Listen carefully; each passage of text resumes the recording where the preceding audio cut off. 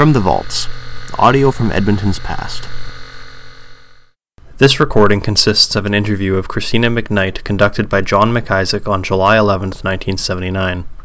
This material was originally recorded on a 5-inch open-reel tape and was digitized by an archivist on July 24, 2020.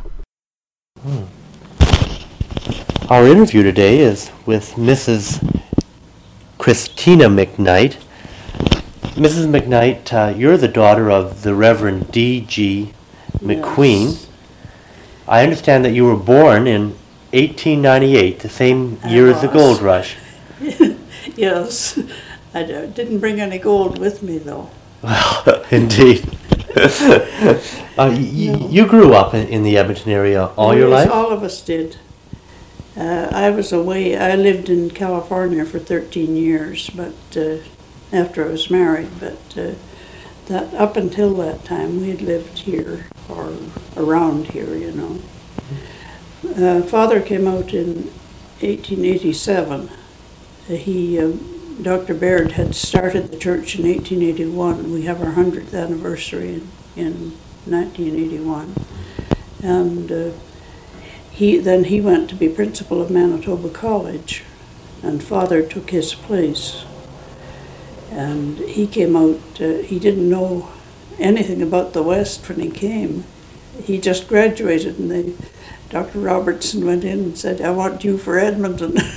And that was that. He didn't just know where Edmonton was. Well, when Dr. Baird heard that he was going to Edmonton, he was in Germany, and he looked at a map, and all it said west of the Great Lakes was unexplored country. Imagine. Wow. And so your dad came here in what year, do you recall? 1887. I see. Yes, he got here in June in 1887. Yes, I understand your mother came out a few years after that. Well, Father went back. He was married 3 years later, and Mother came out in 1890. But Father didn't have to come the way Dr. Baird did. Dr. Baird practically walked from Winnipeg because the horse he had wasn't a very good one, and it couldn't pull the load that he had. And he practically walked all the way from there to Edmonton. But the train had got to Calgary by 1887, you see. And so Father drove, he went down there, and then he got a horse and a buckboard. And when Mother came, she came that way too. She came by train to Calgary. And then Father had left his horse and the buckboard in Calgary and came up. They drove up. When she was coming across the Red Deer River, it was pretty high, and she was afraid because the water was coming up over the bottom of the buckboard, and Father told her just to keep her eye on a tree on the far side. He said, "We'll get there eventually," so they did. The water running over the bottom part of the buckboard. Indeed. And do you recall where they lived when they first came to the city? I have a picture of it. Really? Well, not the first one. We always said my oldest brother was born in Mackay Avenue schoolyard because there was a house there just on 99th Avenue, and Jim was born there. And then by the time Alec was born, we had moved into the manse. And it was just north of where the church is. So you had 2 brothers? I had 3 brothers. 3 brothers. Yes, Jim was the oldest, and then Alec, and then my sister Marjorie, and Rob, and me, and Jean and Helen. So it was quite a large family. 7 of us. Yes, so I'm sure your parents didn't stay in their original home. No. Well, we stayed there in the manse after they built the manse in 1902. We lived there until 1912, and then we moved into a big brick manse on the corner of Mackay Avenue and 104th Street. It was a large brick manse with quite a lot of ground around it. It was right on the site of the old church. Mother said that the fireplace in the new manse in the dining room was right over where the pulpit in the old church had been. Really? I can remember that old church. I was in it, you see. Yes, I've seen pictures of it. Yes. Well, I was about 4 years old when we moved into the other end of the church on 103rd Street. That was the new First Presbyterian Church. Well, not the one now on 5th Street, but we had a brick church kitty corner from the bay on on Jasper. Yes. And it was quite a large church, but by the time between 1902 and 1912, Edmonton grew so much that we were getting pretty crowded, and besides it was a very valuable corner. Yeah. So they felt that it would be better to sell that and build not right on Jasper. Yes, I understand that the Hudson's Bay Company originally donated that land to the First Presbyterian. They donated the land on 99th and 104th Street, but not the other land. Indeed, indeed. So after your very early years, you started school at Mackay Avenue School. Yes, the old wooden school, I remember it quite well because they used some of the parts of it while they were building the brick school that's there now. And one of the old church, the old wooden church, was used as a classroom too. And then one of the other parts of the old wooden building was on the back of that lot, moved over to the back of that lot. That would have been about 1905, 1904, around there? The brick one was opened in 1904. Could you give us your general impressions of the school then? Well, the old one, when I was little, I probably was taken on Friday afternoon when you took people, you were allowed to take little kids along with you. And I can remember the desks, two people sitting in them and the water pail, just like a country school nowadays. I've taught in them. Yes, yes. And after Mackay Avenue School, I understand that you went to Victoria Comp, or what's today Victoria Comp? Victoria High at that time. Mm-hmm. Yes, it was opened in. My sister had been at church, taking her high school at the old College Avenue School, where this side of the Edmonton Club. Mm-hmm. And she was moved that spring when Victoria opened. She went up to Victoria, and I have a picture somewhere of the whole school, the whole high school moved up there, and there aren't too many people in it, but the picture has all the names and everything else of all the people who moved up there. Mm-hmm.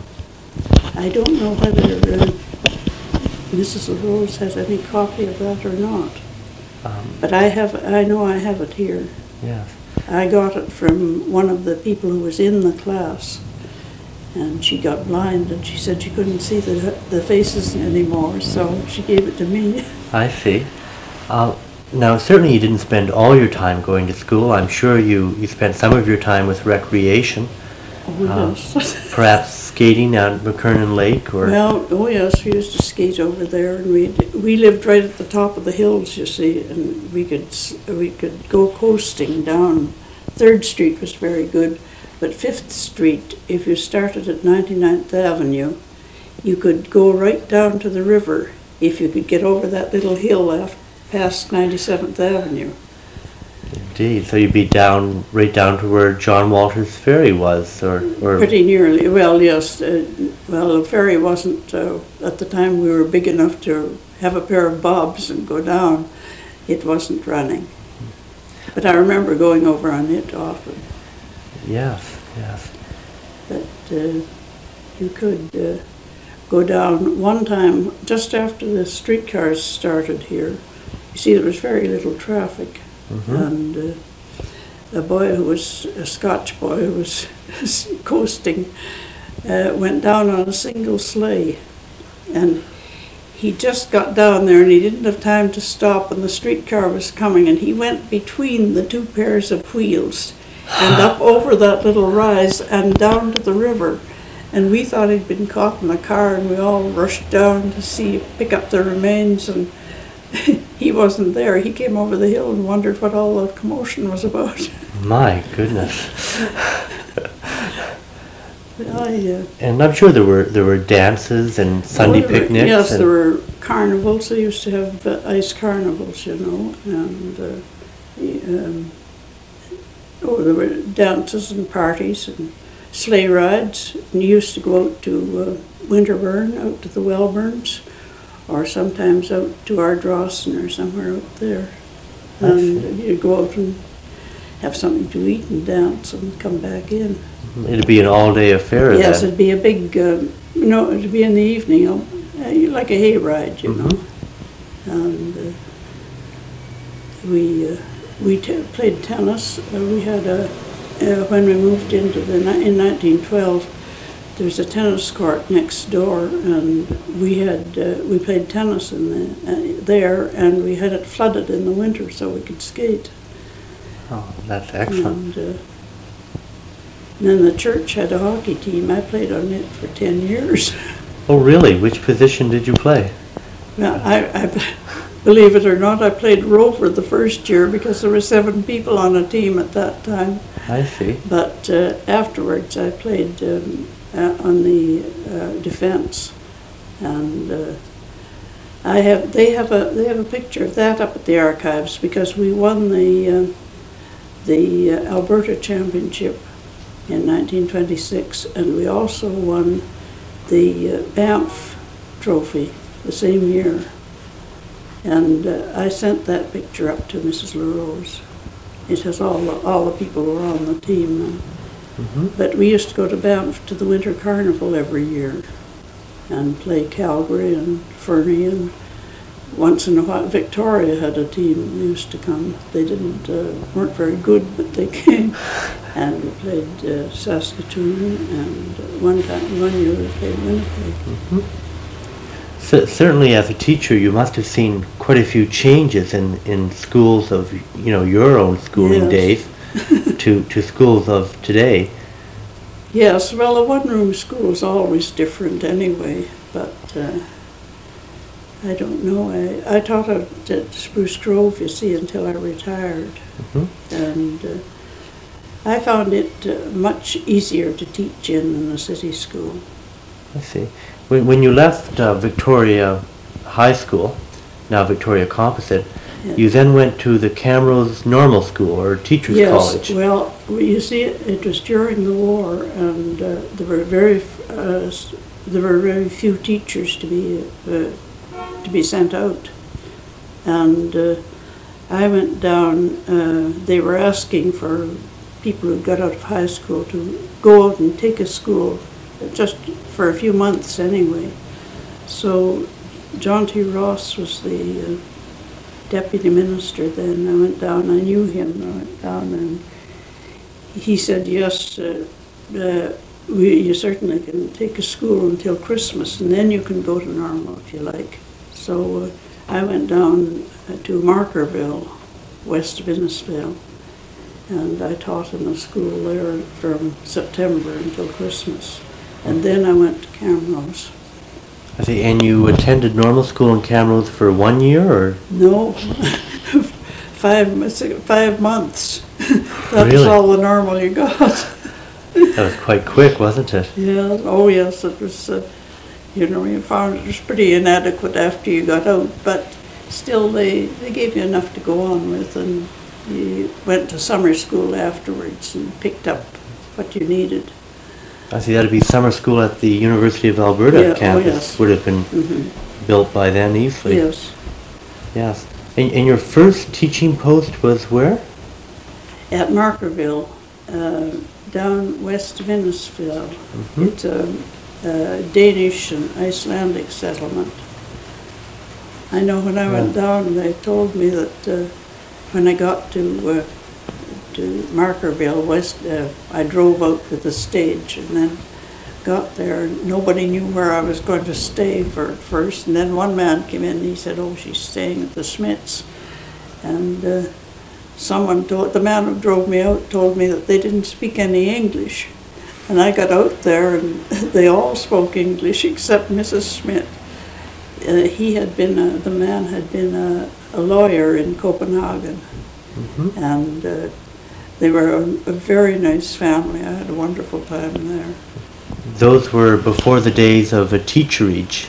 Oh, yes. Well, there might have been teacherages somewhere, but there were none where I went. Mm-hmm. And I taught there, and I taught 35 miles. The last school I had out there before I was married was 35 miles northwest of Vermilion. Mm-hmm. And I drove out there with the secretary-treasurer, and then I got to the place where I was staying, and the man, his wife was away when I got there. And he looked me up and down. He said, "Can you ride a horse?" I said, "Well, I can if it's broken." He said, "Oh, it's broken, all right." So I had to ride about the first 2 weeks. I rode over the open range there to school and back. And then after that, the little boy where I was staying was going to start to school, but they hadn't got a buggy for him, so then I drove after that. About how far did you have to travel? About 5.5 miles. Really, that's quite a long way. Yes. Indeed, and well, after you left Markerville, you got married in 1926. Yes. To Duncan McKnight. Yes, he had come back from overseas in 1919.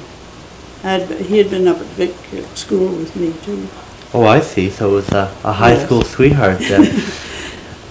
And And then after he came back, he was over in the SCR hospital where in St. Steve's was there because he had a bad leg wound, and it took him quite a while to get over that. see, I'm not too sure what SCR is. SCR, something rehabilitation.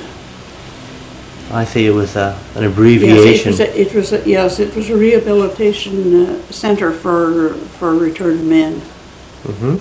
And it was there when we were at university too, you see. I was over at university after I had been at Normal. I taught in the summers, but I went to university in the fall and spring terms. So perhaps you had come across Dr. Torrey then. Oh, I knew him very well. When we were there, you see, there were only, in our year, there were only 100 graduates. Wow. And that was all faculties. Mm-hmm. And so we knew all the professors very well.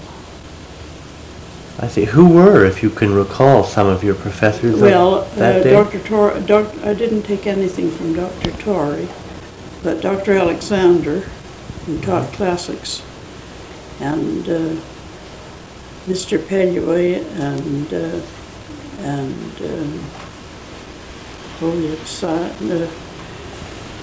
Dr. Broadus, of course, taught English, and Dr. Gordon, he was in the English department too. And we knew them, quite often we knew them outside of university too, you see. Yes, Edmonton wouldn't have been that large then. No, and Mother and Father knew most of them anyway. Father was on the board for a while, so we knew them much better than you ever know them now. Oh, I'm sure. And Dr. Sane, he was the French, the head of the French department at one time, but he was certainly he was a comic. Really? I remember running up and down behind the desk in the front, showing us how they had to do drill in the Foreign Legion. He had been in the Foreign Legion, running up and down as if he had a heavy load on his shoulders. And he was always playing tricks on the other professors. I see. Sounds like Dr. Sheldon was there. He was teaching math. Mm-hmm. And Hector McLeod. And we took some home ec from with Miss Deadman and oh dear. Just a Yeah. wide variety of professors at Oh, the yes. time, really. Yes. You know, I find it rather interesting that you mentioned English and classics and so on. Were there any actual education courses as Not such? at that time. You could take most of the education courses were given in summer school. Hmm. And you went every summer, did you? No, I didn't go every summer. I just went to catch up on things that I thought I needed. Mm-hmm. But you see, we took both French and Latin all through high school. It was compulsory. And That's I'm awfully excellent. glad. Yes, because it. And I think it's a shame that they haven't continued it. And then you had to take it for your first 2 years in university too. Hmm. That sounds like it was an excellent education, really. Yes. Indeed. So, after your marriage in 1926, did you immediately go to California? Well, my husband was down there. He had a friend who went down there, and he said that there were openings in the telephone company for him. So he went down, and he worked for the Pacific Tel and Tel down there in San Francisco. So then I went down and was married down there. Mother went down with me, and I was married down there. Hmm. And we went. We lived in San Francisco for a year, and then we moved over to Alameda. Oh, really? So we lived there the rest of the time. Mhm. So you lived on both sides of the bay. Oh yes. Oh, that must have been a beautiful, beautiful city in Yes. that era.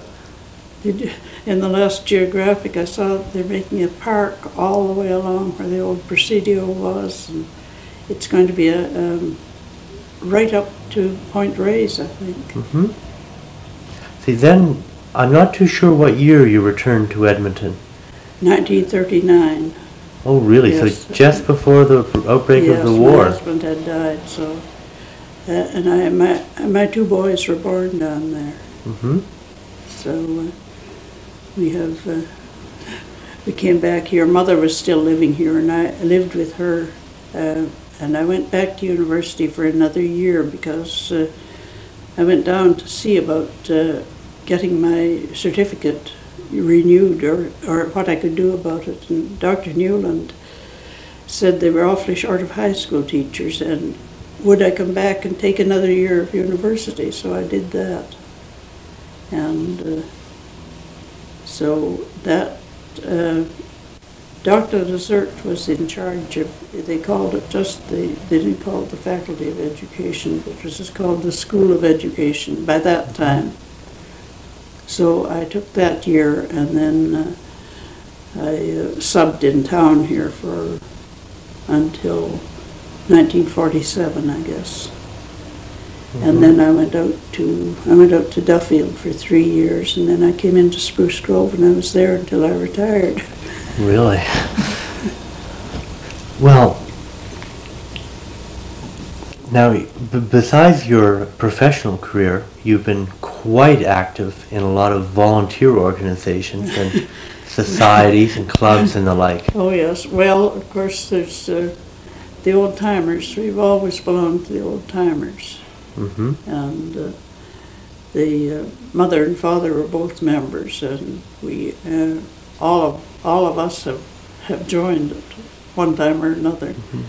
And I was the first woman president of the Old Timers. Yes, in 1962, I believe you were the president. Yes, up until 1925, you know, they wouldn't have any women in the Old Timers. You couldn't be a real member.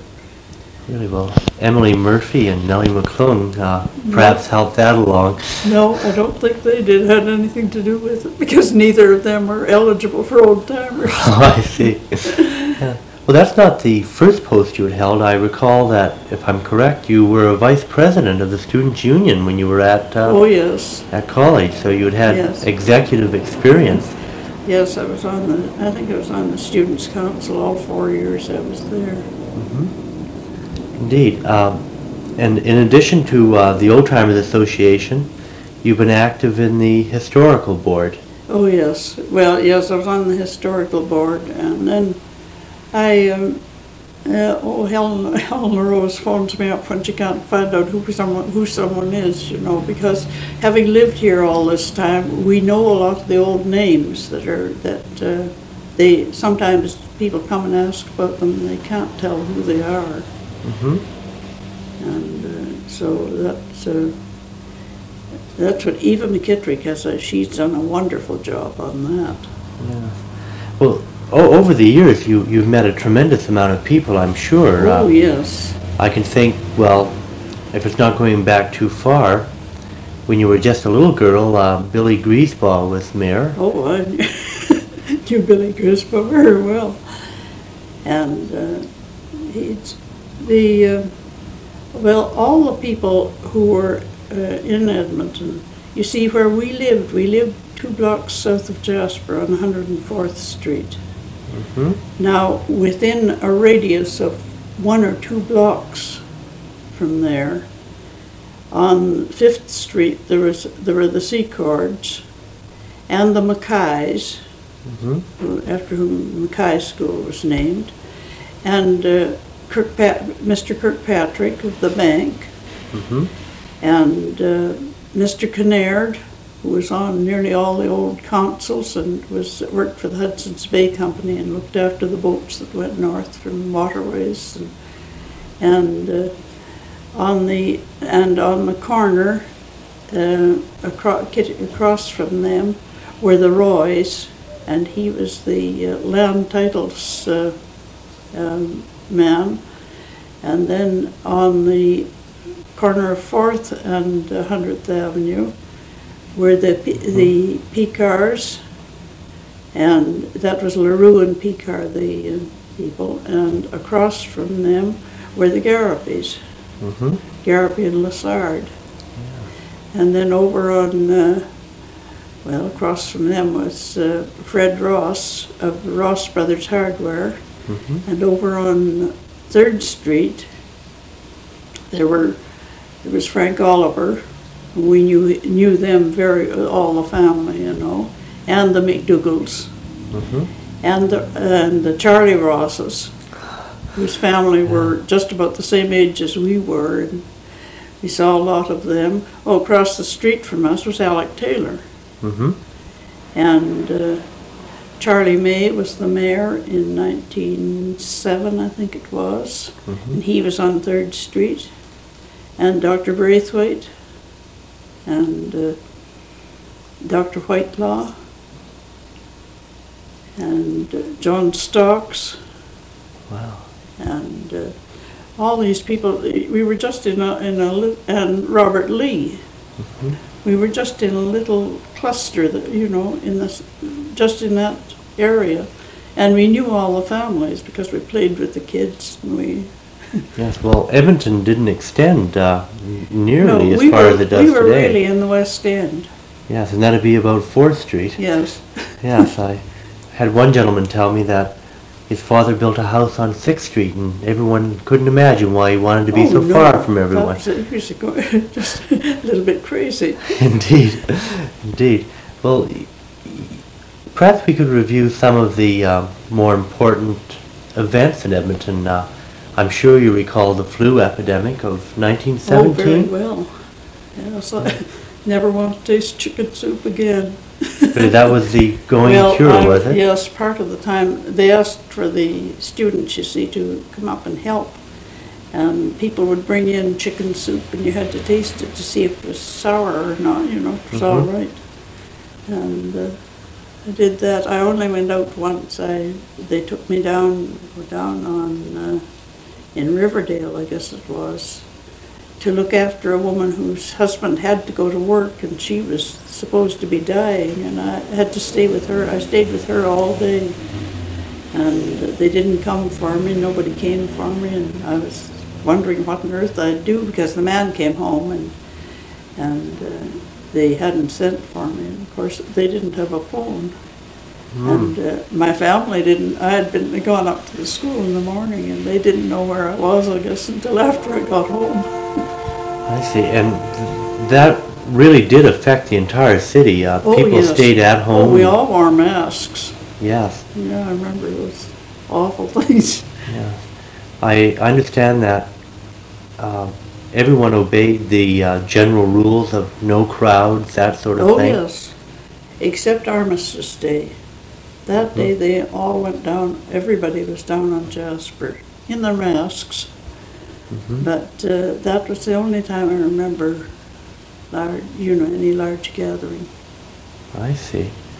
And of course, around the same period, there was another natural disaster by way of the 1915 flood. Oh, yes. Yes, a lot of the original old school, the wooden school, was moved down onto Rossdale. And it's still there, and it will be eventually out at Fort Edmonton. But I can remember going down there and visiting people down there afterwards. You know, you'd see so far up on the wall where the flood had come. And those, it didn't matter how often they calcimined it or did anything to it, it still came through. I'm sure you had other acquaintances down in Rossdale and on the flats, people like the Little family and... Oh, yes. But they all took it in their stride, you know. And John Walter... John Walter had yes, it was a terrible disaster for him. Yes, his lumberyard was down there, and he lost a lot. Speaking of John Walter, did you ever take his ferry out, or his steamer out to Big Island? I went up once. I can remember Father took me. I think it must have been a church affair or something, and you could hire the steamer, you see, and you go up in about noon, and then coming back at night, they sometimes had a trailer behind it, and they'd have music and dancing and all kinds of things on the way back in the moonlight. Sometimes they went down to the fort too. I think, of course, Fort Edmonton was still in its original position. Well, it was there, but it wasn't being used at that time except as a storehouse. No, we used to play around there, but by that time it was used as a storehouse. You've seen a number of housing shortages. 1914, I guess, the boom ended, and yes. Well, by that time we were in the big brick manse, and it being a manse, we didn't have a housing shortage. I see, indeed. Then, of course, there was very prosperous times in the 20s. Yes. And everything more or less collapsed again in about 1929. There'd be great poverty. Perhaps you could reflect a little bit on the Depression days. You were teaching then, were you not? Well, I was in California at that time, but I can remember other times, well, like around 1914, we used to have men coming to the door to get a meal all the time. I see. That'd be at the First Presbyterian Church. Well, yes, at our own house, I mean. And Father had been he was chaplain of the penitentiary when it was out in, where, in Edmonton. Sure, by Rat Creek. And sometimes when the men got out, they would come to get a meal or to see him, after they got out. And I remember one time there were two of them came together, and Father came in and told Mother that not to be alone in the kitchen with them. But anyway, they got a meal. we were quite used to that because the Indians used to come in all the time, and they'd just come in and sit on the floor. And, Of your home? oh yes, they'd come in the kitchen, and sometimes the old Cecile Lipitak she could understand English, but she was ashamed to talk it because she was afraid you'd laugh at her. But she and Mother got along fine. But they would come in and sit down. Mother always had a big pot of soup on the stove, and they'd sometimes come in for medicine, sometimes they'd like a meal, and then they would bring us berries, Saskatoons and raspberries and strawberries and all kinds of berries, and in the fall they'd come in and measure our feet for moccasins. You just put your foot on a piece of paper and they drew around it, and then the next week or so they'd come in with a perfectly fitting pair of moccasins. See, and you would trade with them, or would you pay them cash for the... Well, we paid them cash for that. I see. Because we didn't charge them anything for the meals or any of the medicine, but that was the only cash, they wanted to get. They'd come into town to get something. And Well, but perhaps you could comment on the Indian situation then. Were most people cordial and had good relations with the Indian people, or? Well, the people around us were. The Secords and the Mackays, of course, and the Rosses. Sometimes if Mother couldn't understand what Cecil wanted, she'd phone Mrs. Charlie Ross and tell her that Cecil had been in, she couldn't understand her. Cecil would go over and Mrs. Ross would phone Mother and tell her what she wanted. You mentioned phone. Phones were still fairly new. Oh yes, I can remember when we got ours. That was in the old manse. And it'd be the kind that you would ring up the main board and ask to be put through? I guess you did. I don't remember Yeah. that. It must have been. Yes, I understand that Miss Lauder, Jenny Lauder, later to become Yes. Billy it was Billy Griesbach. Griesbach. Yeah, she was the first telephone Yes. operator, I understand. It was in the very early days. Oh yes. Mary would have a lot of stories about that. And Dodo Lauder is still living too. The Tommy Lauder's sister. Indeed. No, Jim Lauder's sister. Yeah. Did you happen to recall any of the stories that Jenny would tell you? I remember one, Dot May, the daughter of Charlie May, who was the mayor, has written a book on her childhood memories of Edmonton between 1901 and 1911.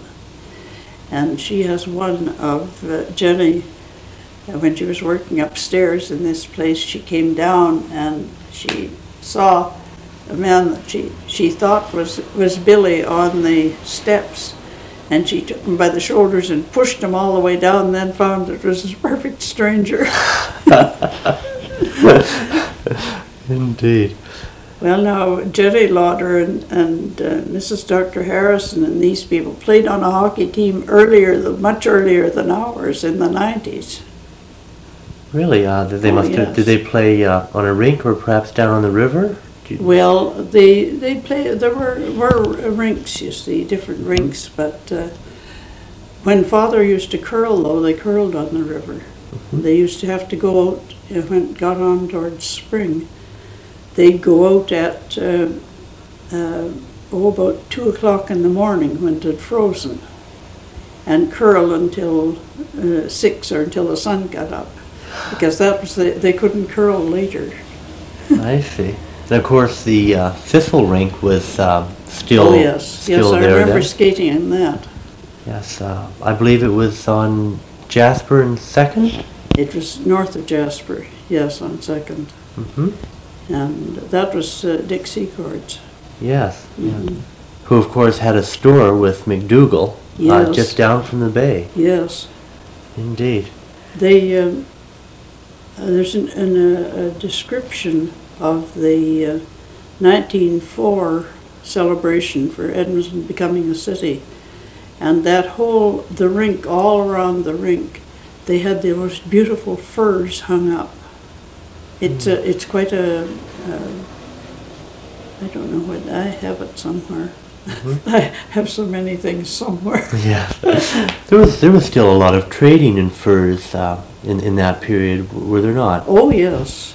And you'd see them coming down. I do remember seeing a dog team come down from the north along Jasper. Mhm. But it wasn't as common then because they used to freight them down. But they'd bring them down.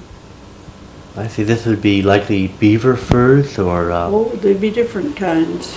Beaver and muskrat and fox. mhm.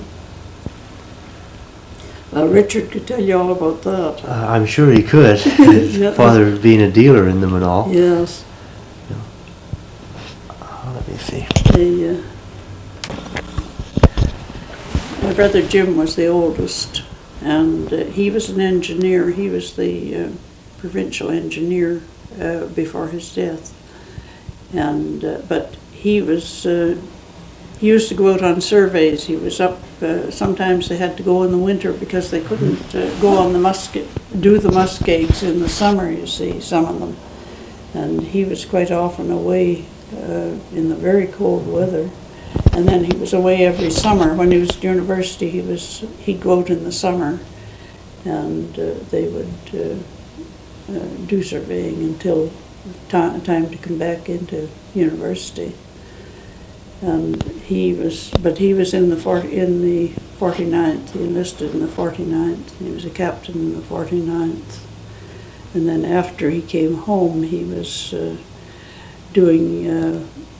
He worked for the rehabilitation soldiers settlement board, and then he went down to Hannah as engineer, a road engineer there. And he was in Red Deer, and then he was back up here in charge of at the Parliament buildings. And now, when he became the provincial engineer, that would be around when? Do you recall? Must have been in the 40s. Mm-hmm. He died in 51. Yeah. His early engineering work outside of the city, would he have traveled by car then? Oh no, they usually went out by train, I think, and then took pack horses and that sort of thing. I think it was still a fairly rough country. And It was a lot of it had never been surveyed before. I see. So he did a lot of the original surveying. Well, he did a great deal. He did a lot out west of Wetaskiwin there, past the other side of Pigeon Lake and out through there, where there were very few. There had been very little surveying done, and the man from Ottawa, Mr. Stock, would come out and pick up the university students and take them out with him, especially if they'd had any experience. Mm-hmm. And they just lived on the land for a while. And then my second brother was Alec, and he was going to begin his medical career at the university, and he enlisted in the Princess Pats, and he was killed in 1916. And Marge was the next one. She married a minister, which is something we said we'd never do, but we did. A Methodist minister, I'm sure. No. It wasn't a Methodist minister, or No, a Presbyterian, of course, of Oh, course. yeah. He was father's assistant, and they went down. She lived in Aurelia most of her life. She died just recently. Mm-hmm. And I believe you had another brother, Robert? Yes, known all over Canada as Pete. I don't know why, but I think it was my brother Jim used to call him Peter Pumpkin Eater. I see. But I know Dr. Gordon over at the university told us one time, he said he couldn't understand why he always put R. McQueen on his themes and things when he knew his name was Pete. But no, he was he was in Saskatoon. He went over on the Daughters of the Empire Scholarship after the war, which was given to relatives of people who had been killed in action. And he was over in London for 2 years at the School of Economics. And then he came back and he went to Saskatoon. He was there, and then he went to Winnipeg and was there until he died. He was on the Board of Governors of the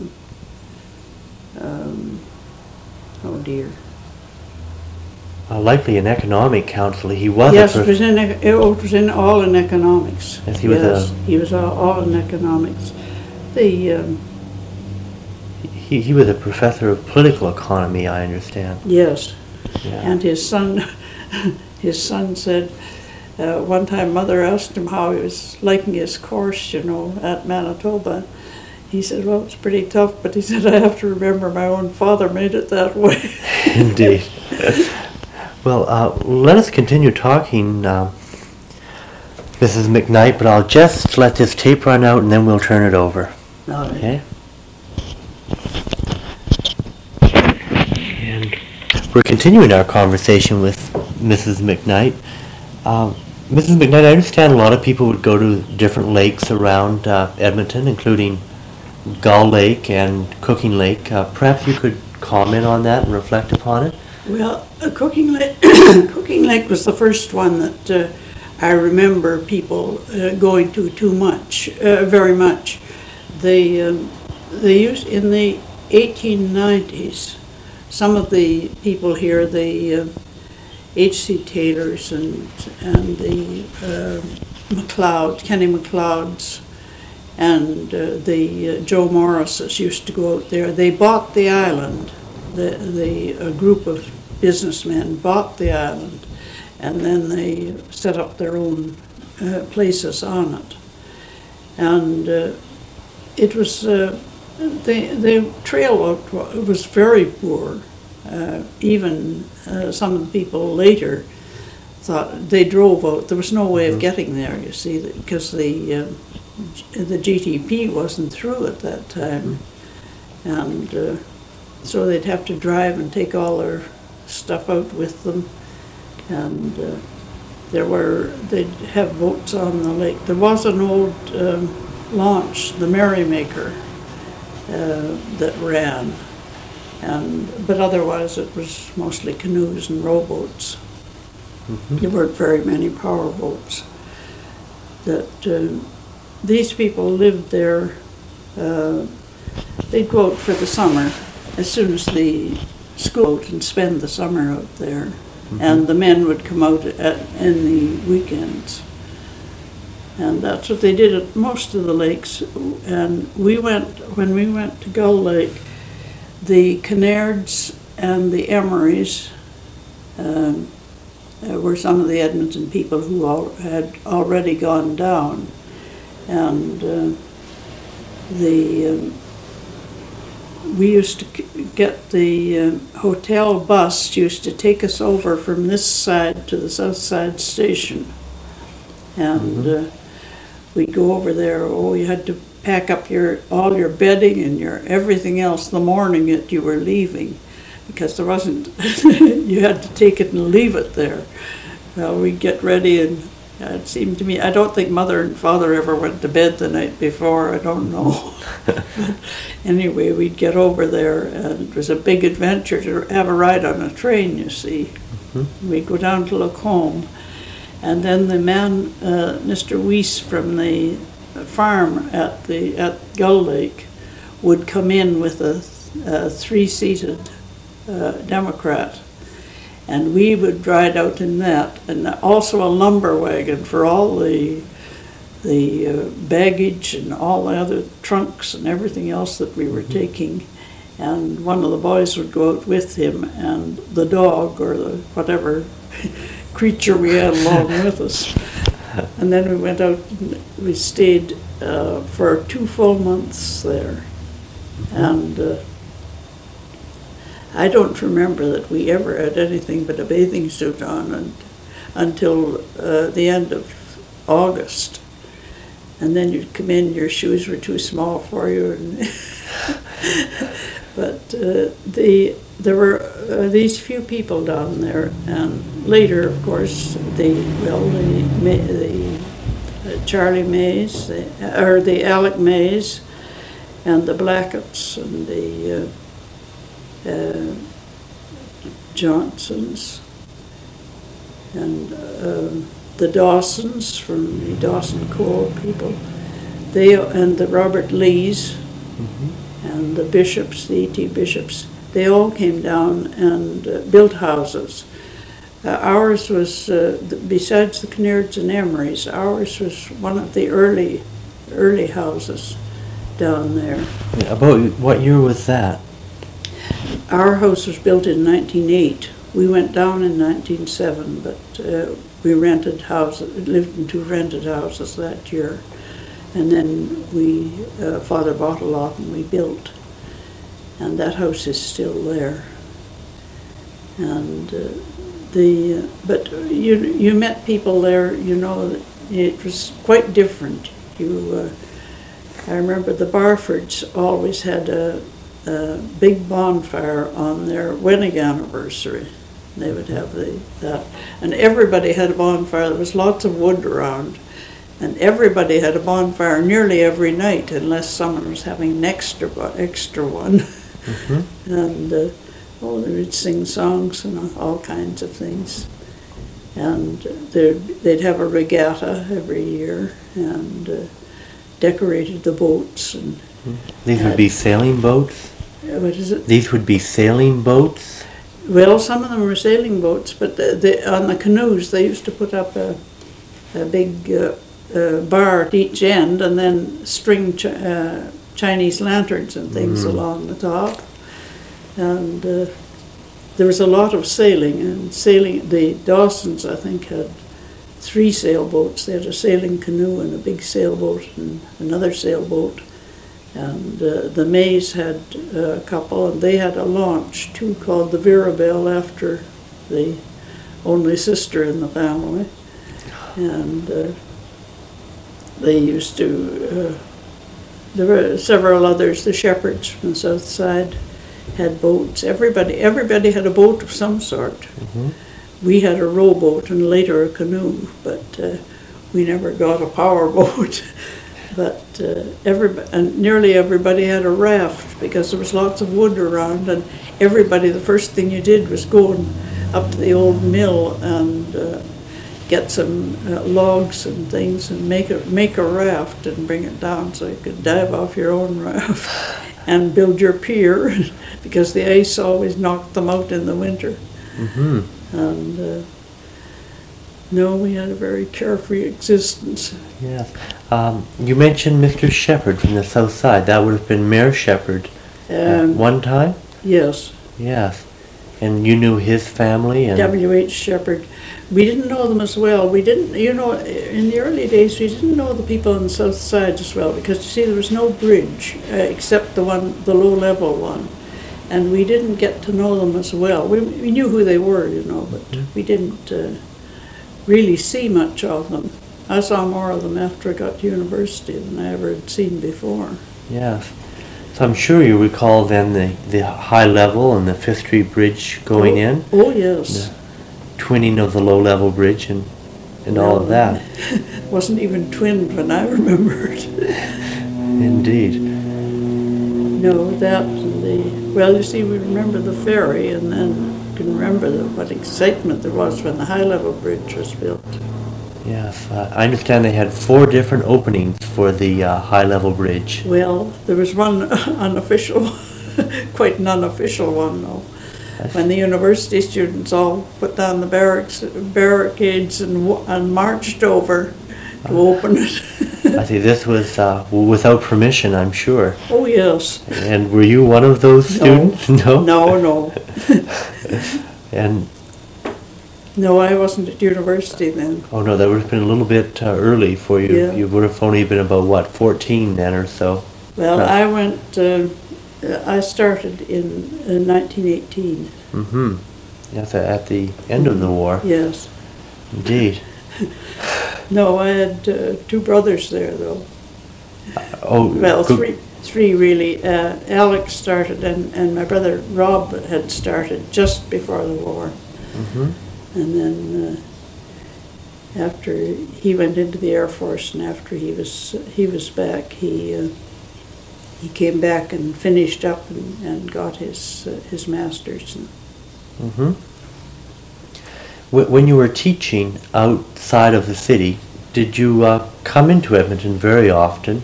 Yes, not from Duffield. It was harder to get in from there. I used to come in on the train. But after I got to Spruce Grove, I got a car and used to come in. And the road wasn't surfaced at that time. It was just practically a dust road. That would have been in the late 40s, or Well, I went out there and I went to Duffield in 47. I came into Spruce Grove in 50. mm-hmm. But it was surfaced after I got there. I see. And you made your home in Spruce Grove Oh, for yes. many years, did you not?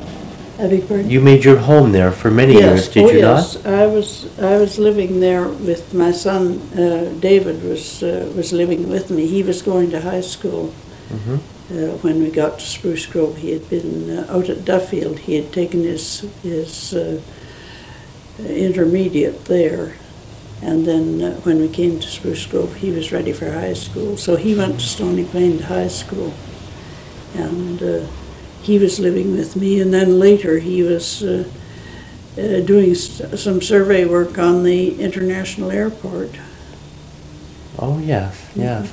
Was it still a one-room school in Spruce Grove? No, when I went out there, there were two rooms in a school on the east side of the Glenn Carmichael was the principal, and he and I had the senior room there. And then there was another, the old school down below had up to grade 6. I see. And you And there were 3 teachers down there. and one of them was a principal. No, the principal was up with me. I- Keep his eye on me. And you continued to teach there until which year? Well, I taught there till 1964 Mm-hmm. And then you retired completely from teaching? and came right in here, yes. I see, back to where you began, right here in the city. Yes. Indeed. The number of changes in the city Oh, must be yes. mind-boggling to you. Oh, Really? enormous.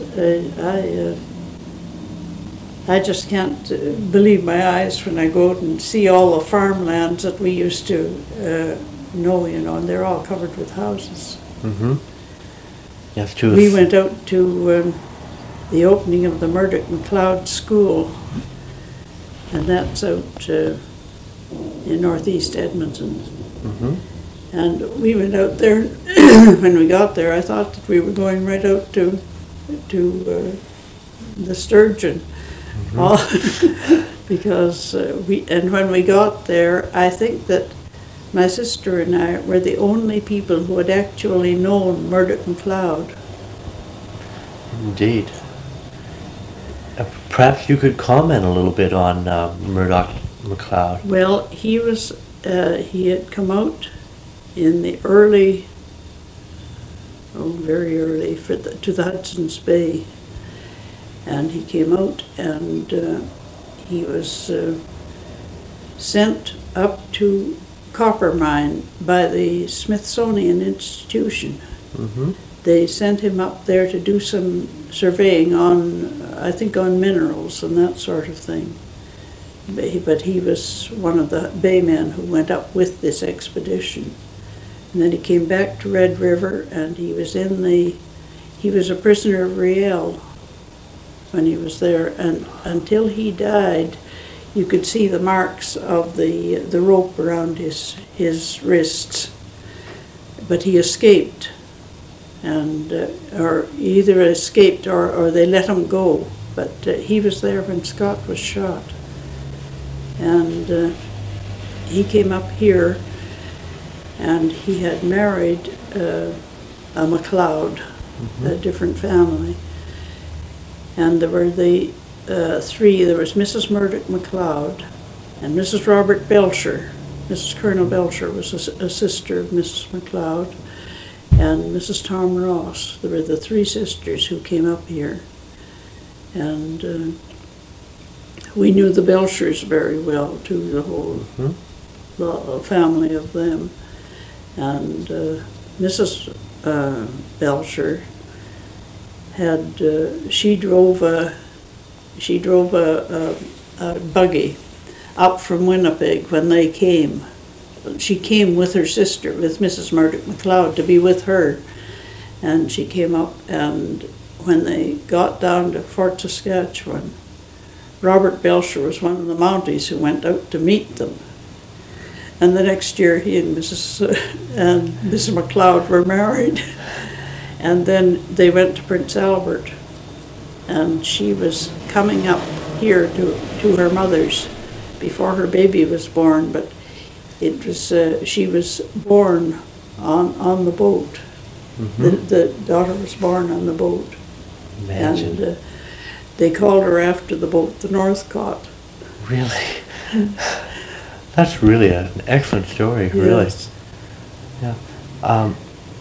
Your family is, of course, one of the first in the city. There's been a number of honors to your family. I understand there's been a mountain named after your father. Yes, they named one after Dr. Braithwaite and one after Father at the same time. Yes, and that mountain's in the Banff National Park, is it?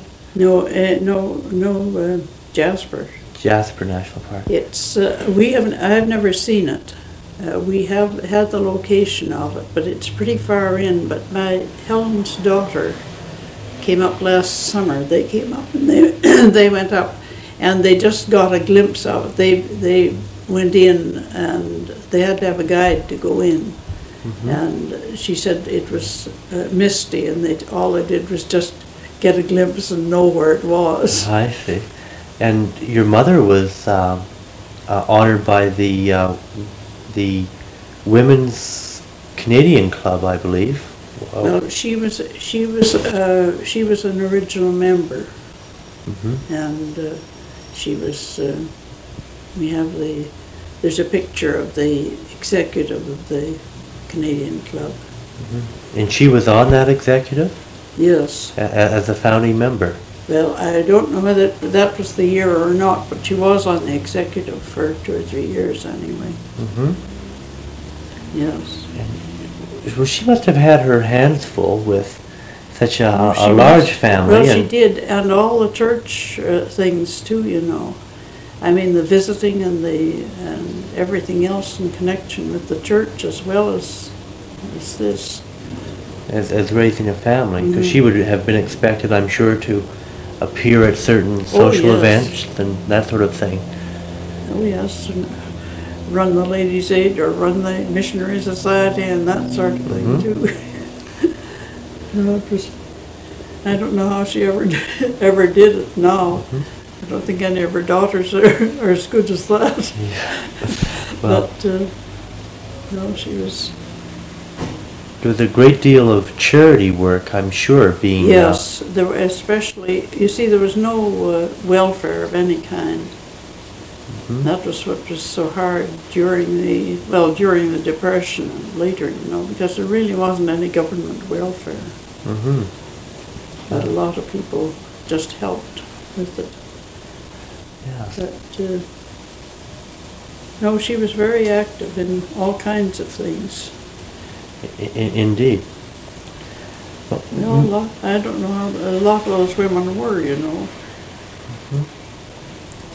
Mrs. McKnight, I'd like to thank you very much for talking with us today. You've given us a lot of very valuable information, And I hope you continue to enjoy your retirement. Well, thank you very much. You're welcome. I was going to tell you about the before the first, before the first war, there was a lot of society goings on, Oh, yes. and they all had calling cards. I have some of them. I have some of them here. You had a calling card. The men had one kind, the women had another kind, and if you took them around, and you had calling days. Mothers were second and fourth Fridays. That was so you'd be sure to be home that day. And of course, in those days, you see, the women had to walk mostly. They didn't usually drive. And the people who lived near each other would have days pretty much the same. So if someone came to call on Mrs. Alec May across the corner from us, she might have the same days as Mother. And Mrs. Taylor might have the same calling days, or ones near it. And so you didn't spend a whole afternoon walking to see someone and then find they weren't home. And people would drop by with or without an invitation, if you Well, were. no, you were at home that day. No, you didn't need an invitation because that was the day that they were sure to find you at home. Yeah. And You always got ready for them. I see, by getting ready, you mean you would have special cakes or Yes, tea and stuff? And then they had all kinds of things, teas outside of that, You used to have what they call pink teas, and everything would be pink. There'd be pink flowers, and pink cakes, and all kinds of things. And a little girl to open the door and take the cards at the door, a little tray, and you'd take the cards of the women, so you knew who had called afterwards. You could look through them and see who you owed a visit to. It was very formal. Indeed, it does sound very Edwardian and very formal. And walking around on the streets, with long skirts and with a dust ruffle on the bottom, and holding them up when it was muddy to get across the crossings. Well, in those days, would most of the ladies have made their own dresses, or would they have bought them, perhaps? Well, Murdoch MacLeod's daughter, Etta MacLeod, made a great deal of great many. She was a dressmaker. She made a great many of the dresses, all the elaborate ones that were worn at different things. And it was very formal at, opening of Parliament or anything like that. The people came, they were really dressed. I see. Have you personal experience with this? Had you gone to one of the early openings of Parliament, or? Yeah, we used to go quite often, go to the opening of Parliament, but we didn't get all dressed for that, but it was the people who were really invited for the opening. But they would have their big hats and their boas and their all in long skirts and everything. Yes. I can recall perhaps several other occasions that would call for a formal sort of atmosphere. The Prince of Wales. Plays and at the Empire or at any of the others, or at Robertson Hall even, they would be very formal. Indeed. Do you recall any of the visits by royalty over the years? I can think of the... Well, I remember the Prince of Wales. I see, in 1919? Oh, yes. See, did you happen to meet him at that time? Or? No, but my brother, Jim, was in charge of the Guard of Honour at the Parliament buildings at that time. Jim was also Prince Rupert at the 250th anniversary of the Hudson's Bay. And they had a beautiful costume that came from Winnipeg, and we had a picture of him somewhere with, the regular Prince Rupert costume and everything. It sounds very marvelous. Yes. Very marvelous. And I remember the Victory Parade after about 1919, I guess it was. Jim represented the Army, and Walt Bay was the Air Force. And Ted Watt, Nanny Radford's brother, was the Navy. And they had to ride, and I know Wap said he hadn't been on a horse for quite a long time. And Jim took him out to see if he could stay on for the parade. And Emily Murphy was Britannia. And, you know, she had long fair hair, and I can see her yet, with this big Britannia shield and everything, riding a horse down Jasper. It's an excellent picture that you paint, really. It's a very special time. Yeah, it was. Indeed. Well, thank you very much again, Mrs. Yes, McKnight. well, It's been a genuine pleasure, and you've given us a lot of very valuable information. Well, I never get coordinated very well, but you have given me a lead quite often. Thank you very much Yes. again. This material is a digitized audio recording from the holdings of the City of Edmonton Archives.